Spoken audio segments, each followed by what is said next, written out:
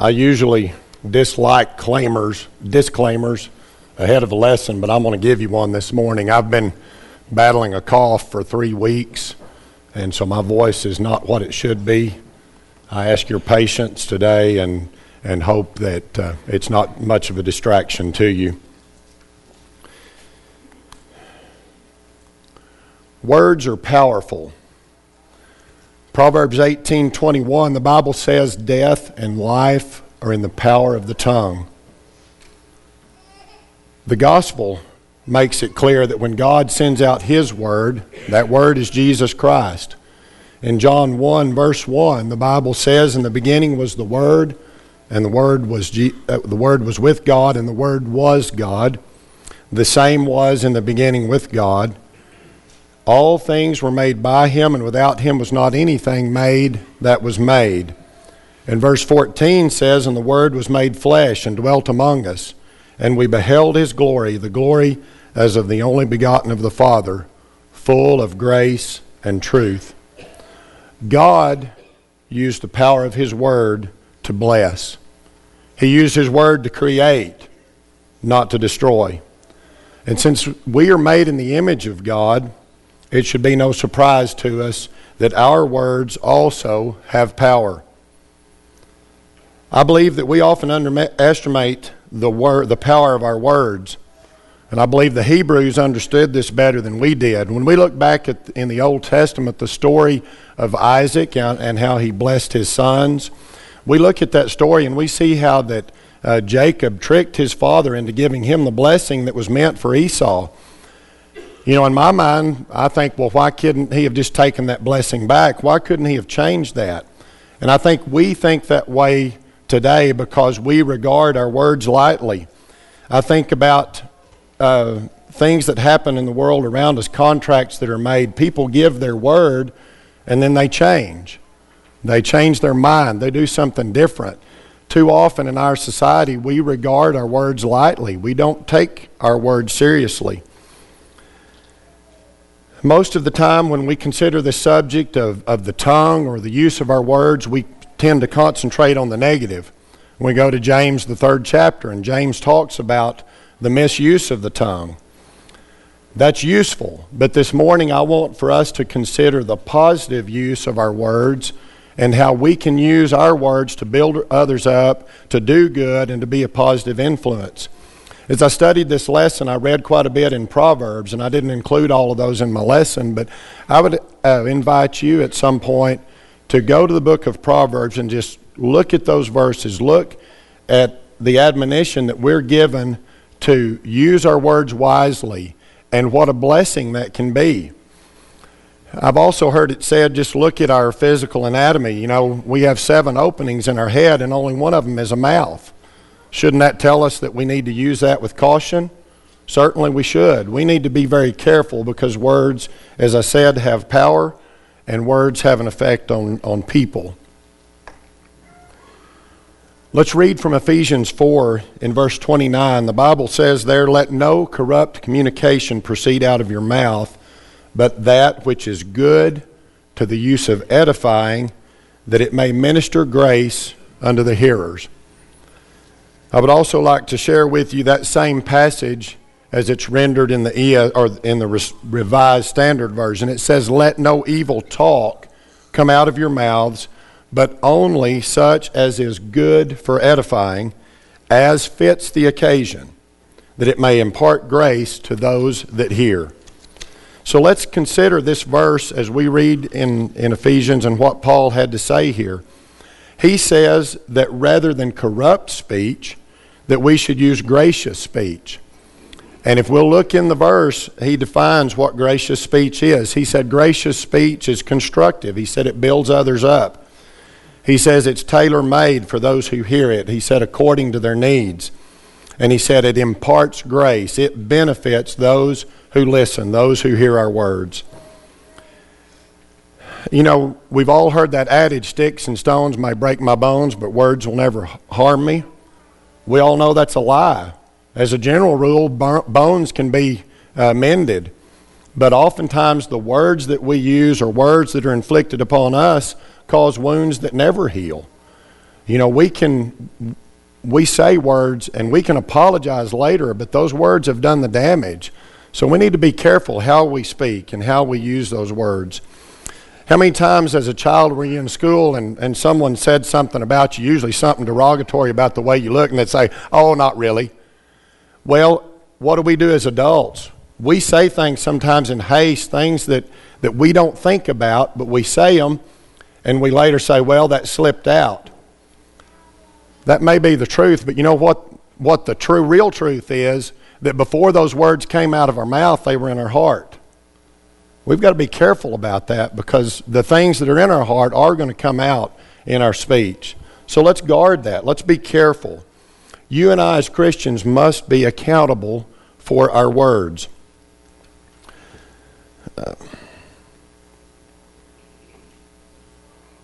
Isaiah 50, verse 4. The Lord God hath given me the tongue of the learned, that I should know how to speak a word in season to him that is weary. He wakeneth morning by morning, he wakeneth mine ears to hear as the learned. Let's listen to what the prophet is saying here. He said God had given him the tongue of the learned. We need to learn how to use our speech in a way that blesses other people. So I would ask each of us to consider this morning, when we speak, do we speak faith or fear? Do we speak humility or pride? Do we speak love or selfishness? Do we speak thanksgiving or greed?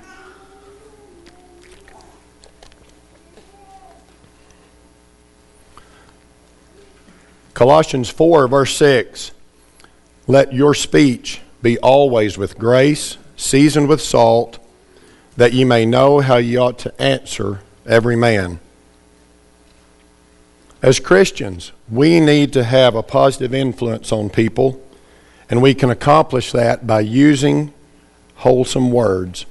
Again, let's look at what Paul directed in Ephesians. He said that no corrupt words should come out of our mouth. He said that we need to use wholesome speech. Wholesome speech are words that build people up. You know, there's power in our words.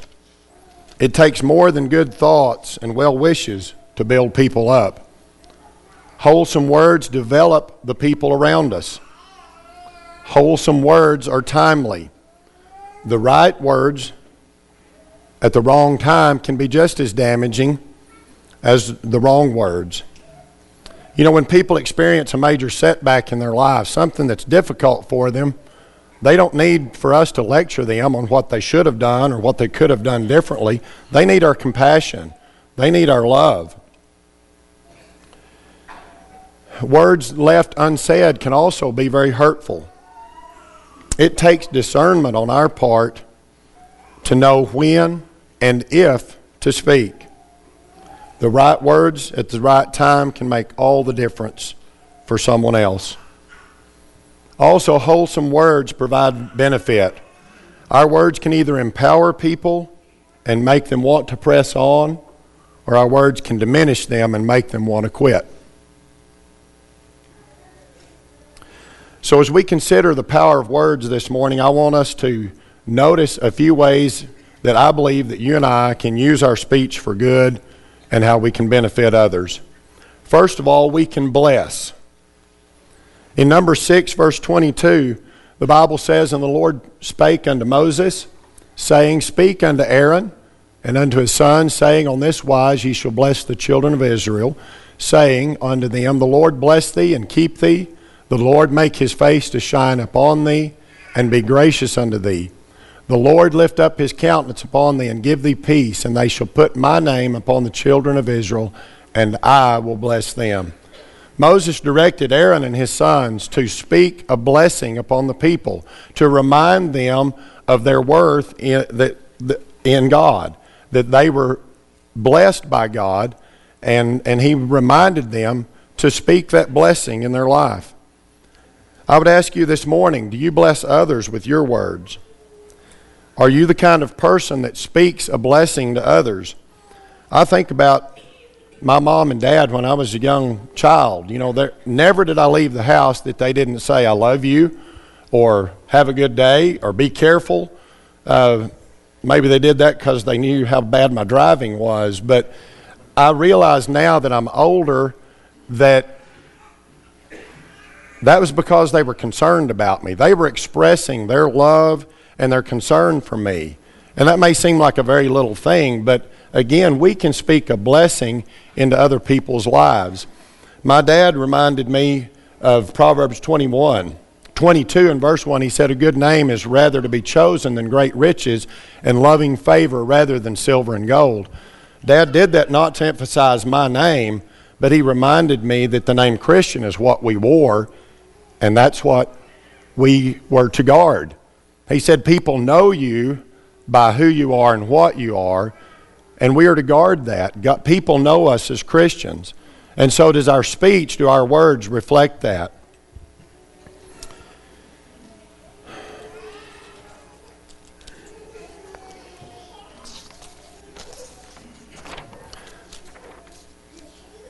What do we do when we are interacting with other people?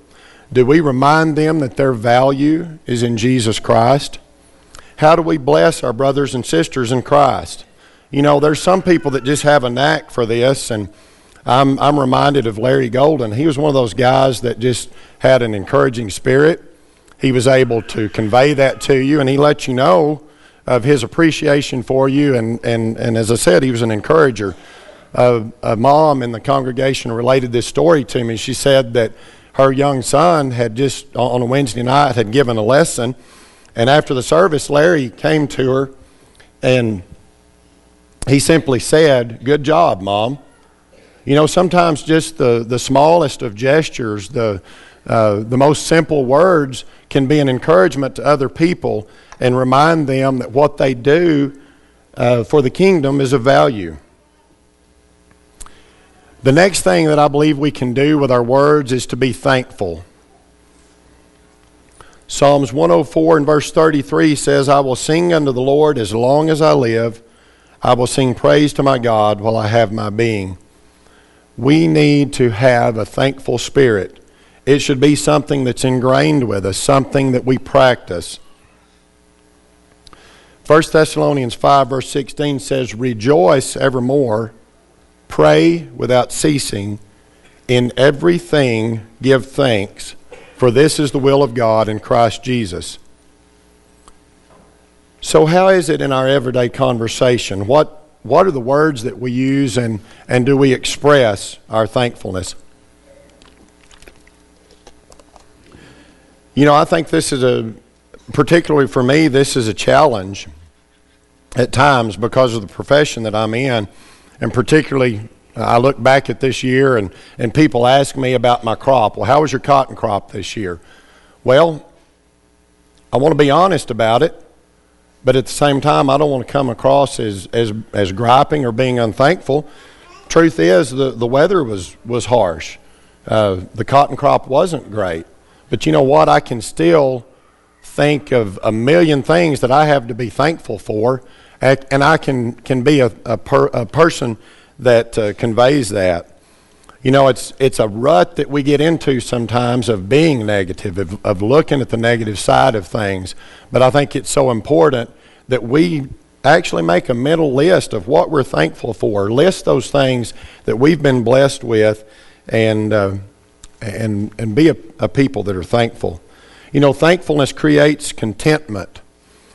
Media messages around us tell us that we need to buy this, we need this, we're going to be more fulfilled if we have this.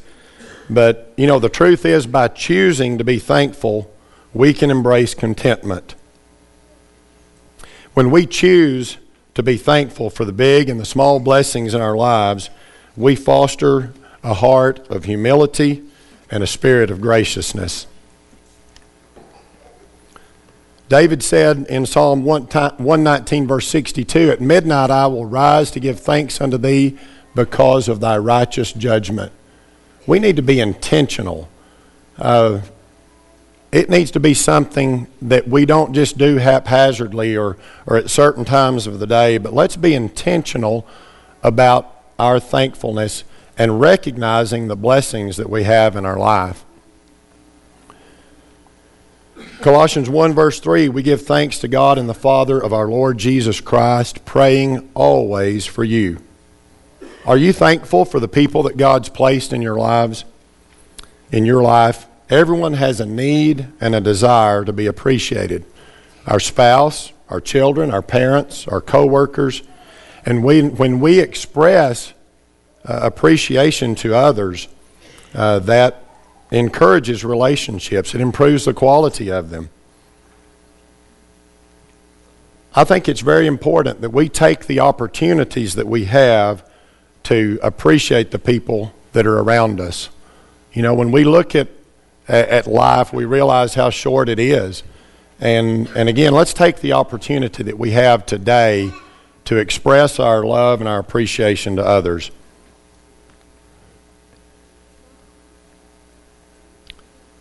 The third way that I think we can use our words in a positive way is to encourage. As Christians, we have the opportunity to build people up, and that applies to all people. It may be the overbearing boss, the rude cashier, or a family member that's stressed out. You know, they all have potential, and it takes more than just our good thoughts to help them. We can build people up with the words that we choose to use. I've heard it said that people won't always remember what you said, but they will remember the way that you made them feel. Proverbs 12 verse 18 says, "There is that speaketh like the piercing of a sword, but the tongue of the wise is health." You know, every day has its hardships. It has its own hurts. And when we filter our words through godly wisdom, we can be a person that brings healing rather than inflicting pain. I would remind you of the fruits of the Spirit in Galatians 5 verse 22. But the fruit of the Spirit is love, joy, peace, long-suffering, gentleness, goodness, faith, meekness, temperance. Against such there is no law. Now when you look at each one of these, we understand that these things can be expressed in word and in deed.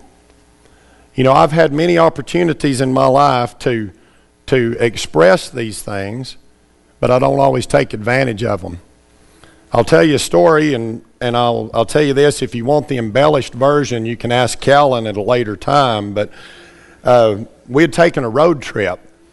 My boys were with me, Lyle was with me, and Callan, and we had made this trip. And when we got there, I dealt with a salesman that his language was foul.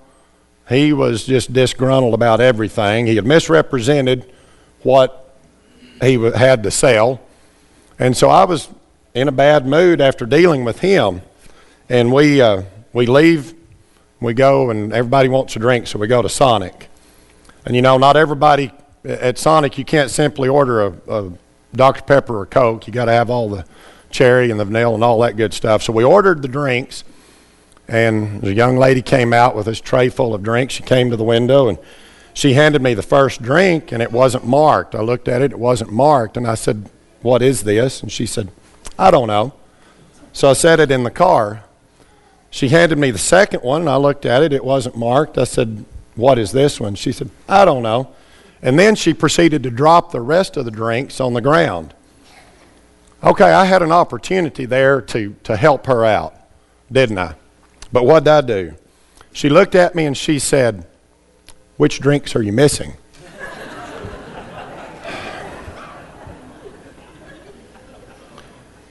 My response could have been any number of things, but I said, "I don't know, darling. You dropped them on the ground."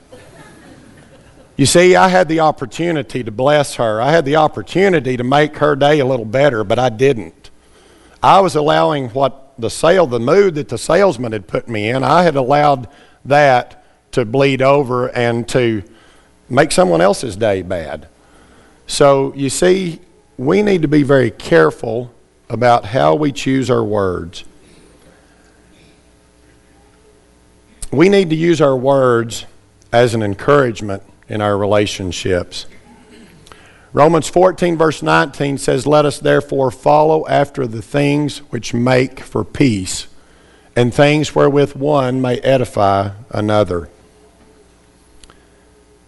This word edify means the act of one who promotes another's growth in Christian wisdom, piety, happiness, holiness.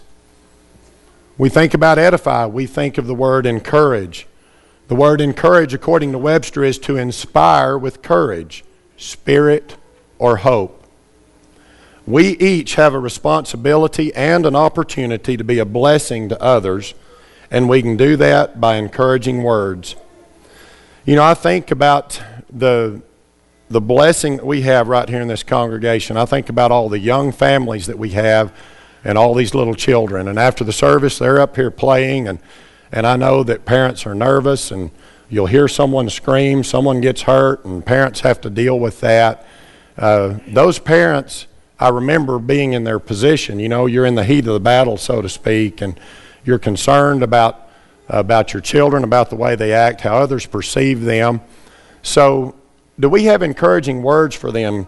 Do we go to those young parents and let them know that their hard work pays off, that, you know, there is light at the end of the tunnel? We need to give them encouragement. You know, with those of us that are on the other side of child rearing can share our experiences with them, and we can remind them that consistency and diligence pays off.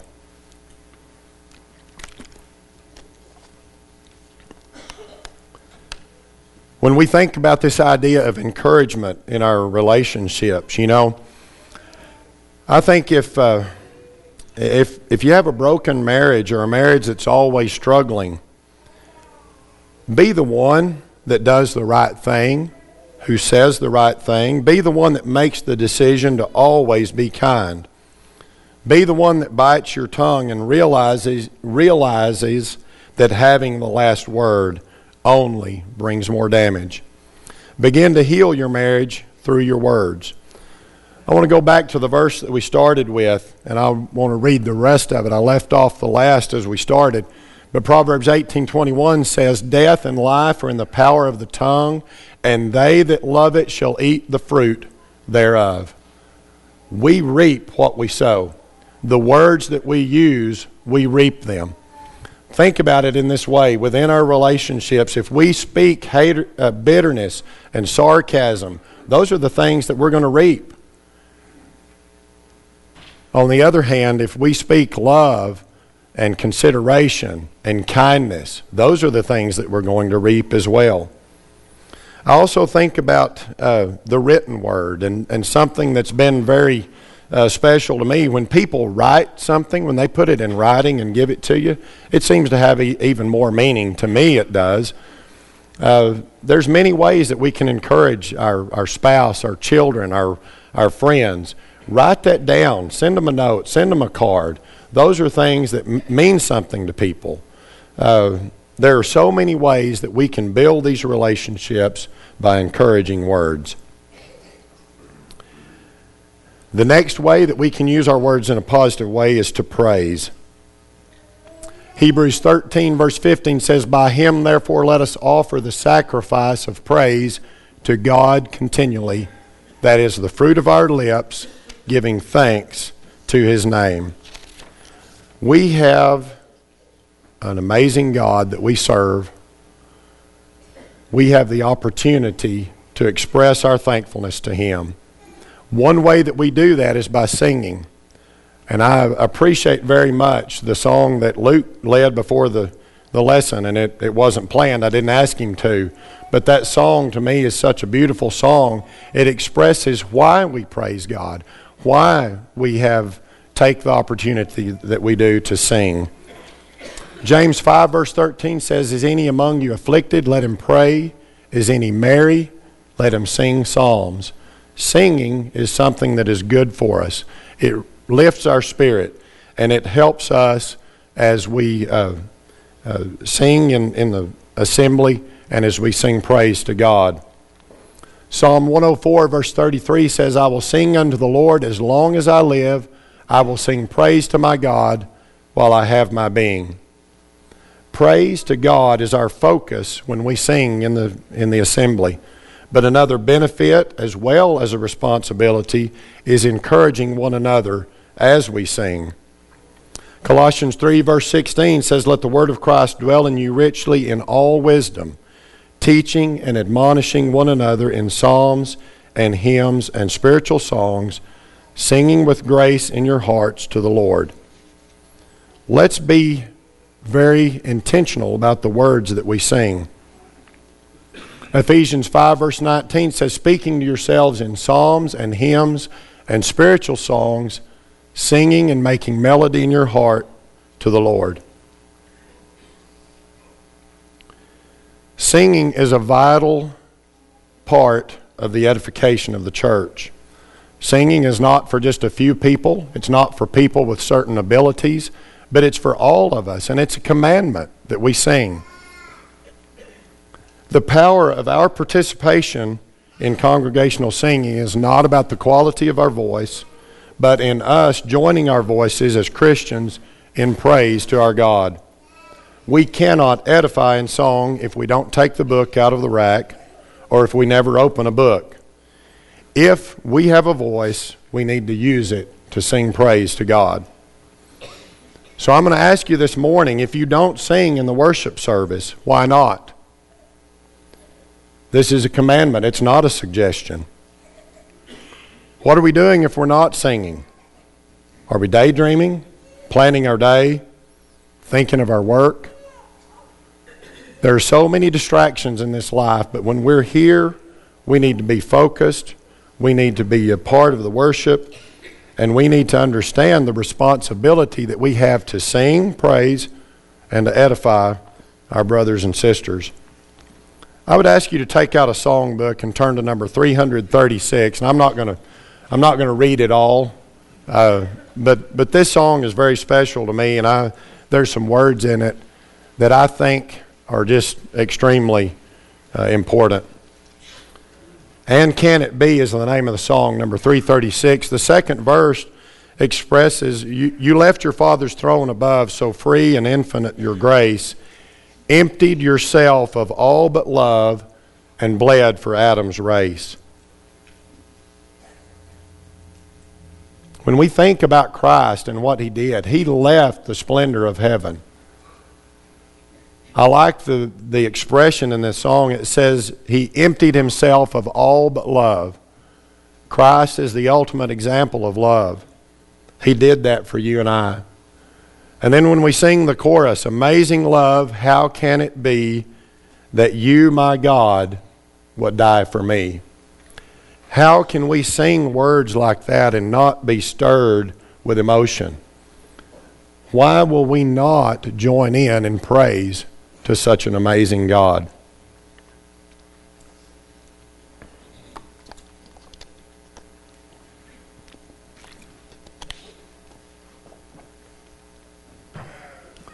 Again, as we consider using our words positively, the next point is don't talk too much. In Proverbs 10, verse 19, "In the multitude of words there wanteth not sin, but he that refraineth his lips is wise." And I'm not going to speak for anybody else, but I'm going to just tell you this one's a challenge for me. There's times that I talk when I need to be quiet. There's times that I talk when I need to listen.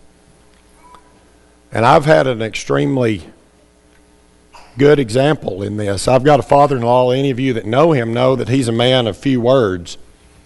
He's one of those guys that has learned to refrain his lips, and I appreciate that about him. He's got a great spirit because he says very few words, but what he does say is usually of great importance. Proverbs 17, verse 27 says, "He that hath knowledge spareth his words, and a man of understanding is of an excellent spirit. Even a fool, when he holdeth his peace, is counted wise, and he that shutteth his lips is esteemed a man of understanding." I think probably Abraham Lincoln was making a reference to this verse when he said that it's better to keep your mouth shut and be thought a fool than to open it and remove all doubt. That's very true. Let's be careful of the words that we use. Let's choose those words wisely. And the last point I want to make this morning, when we consider the power of our words and how we use our speech, we can use our words to express love. I am a firm believer in expressing love to those people that we are close to and those people that mean so much to us. There are people that I love and appreciate because of the way that they have impacted my life. You know, Ephesians tells the husbands that they are to love their wives. Titus tells the older women to teach the younger women to love their husbands and their children. I believe that love is something that we both express in word and in action. And as I said, we go back to the fruit of the Spirit in Galatians 5:22. Every one of these things can be expressed in word and in action. I believe it's important that we express our love to our relationships, but especially to our children. I want to share with you what God the Father said to his own Son.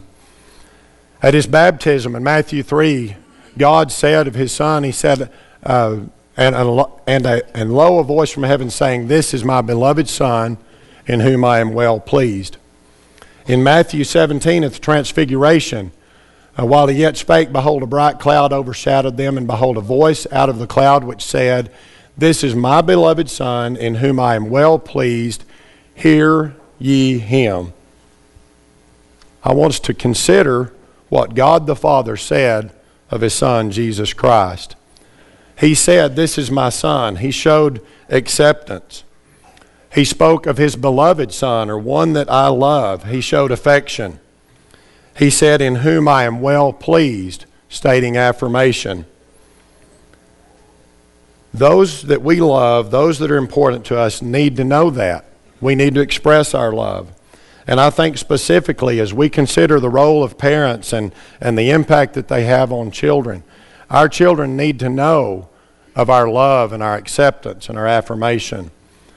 I didn't have the privilege of raising a daughter, but I know just by living life and seeing what I've experienced that our daughters need to hear that love and affirmation from their father. Because if they don't, they're going to look for it elsewhere. Our children need to know that they're loved.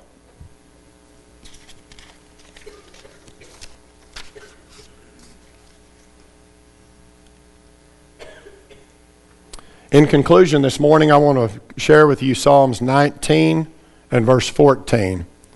It says, "Let the words of my mouth and the meditation of my heart be acceptable in thy sight, O Lord, my strength and my Redeemer." Let us all make this our prayer, that our words would be acceptable to God. The way that we speak, together with our attitude and tone, reflect the person that we are, and that impacts everything and everyone around us. You know, we are perceived by the words that we use. If we are a positive person, we are perceived that way. If we are a person that's always complaining, or if we're always critical or complaining, that's also the way that we're perceived. I want to leave you with this quote. It says, "Your beliefs become your thoughts become your actions, your thoughts become your words, and your words become your actions."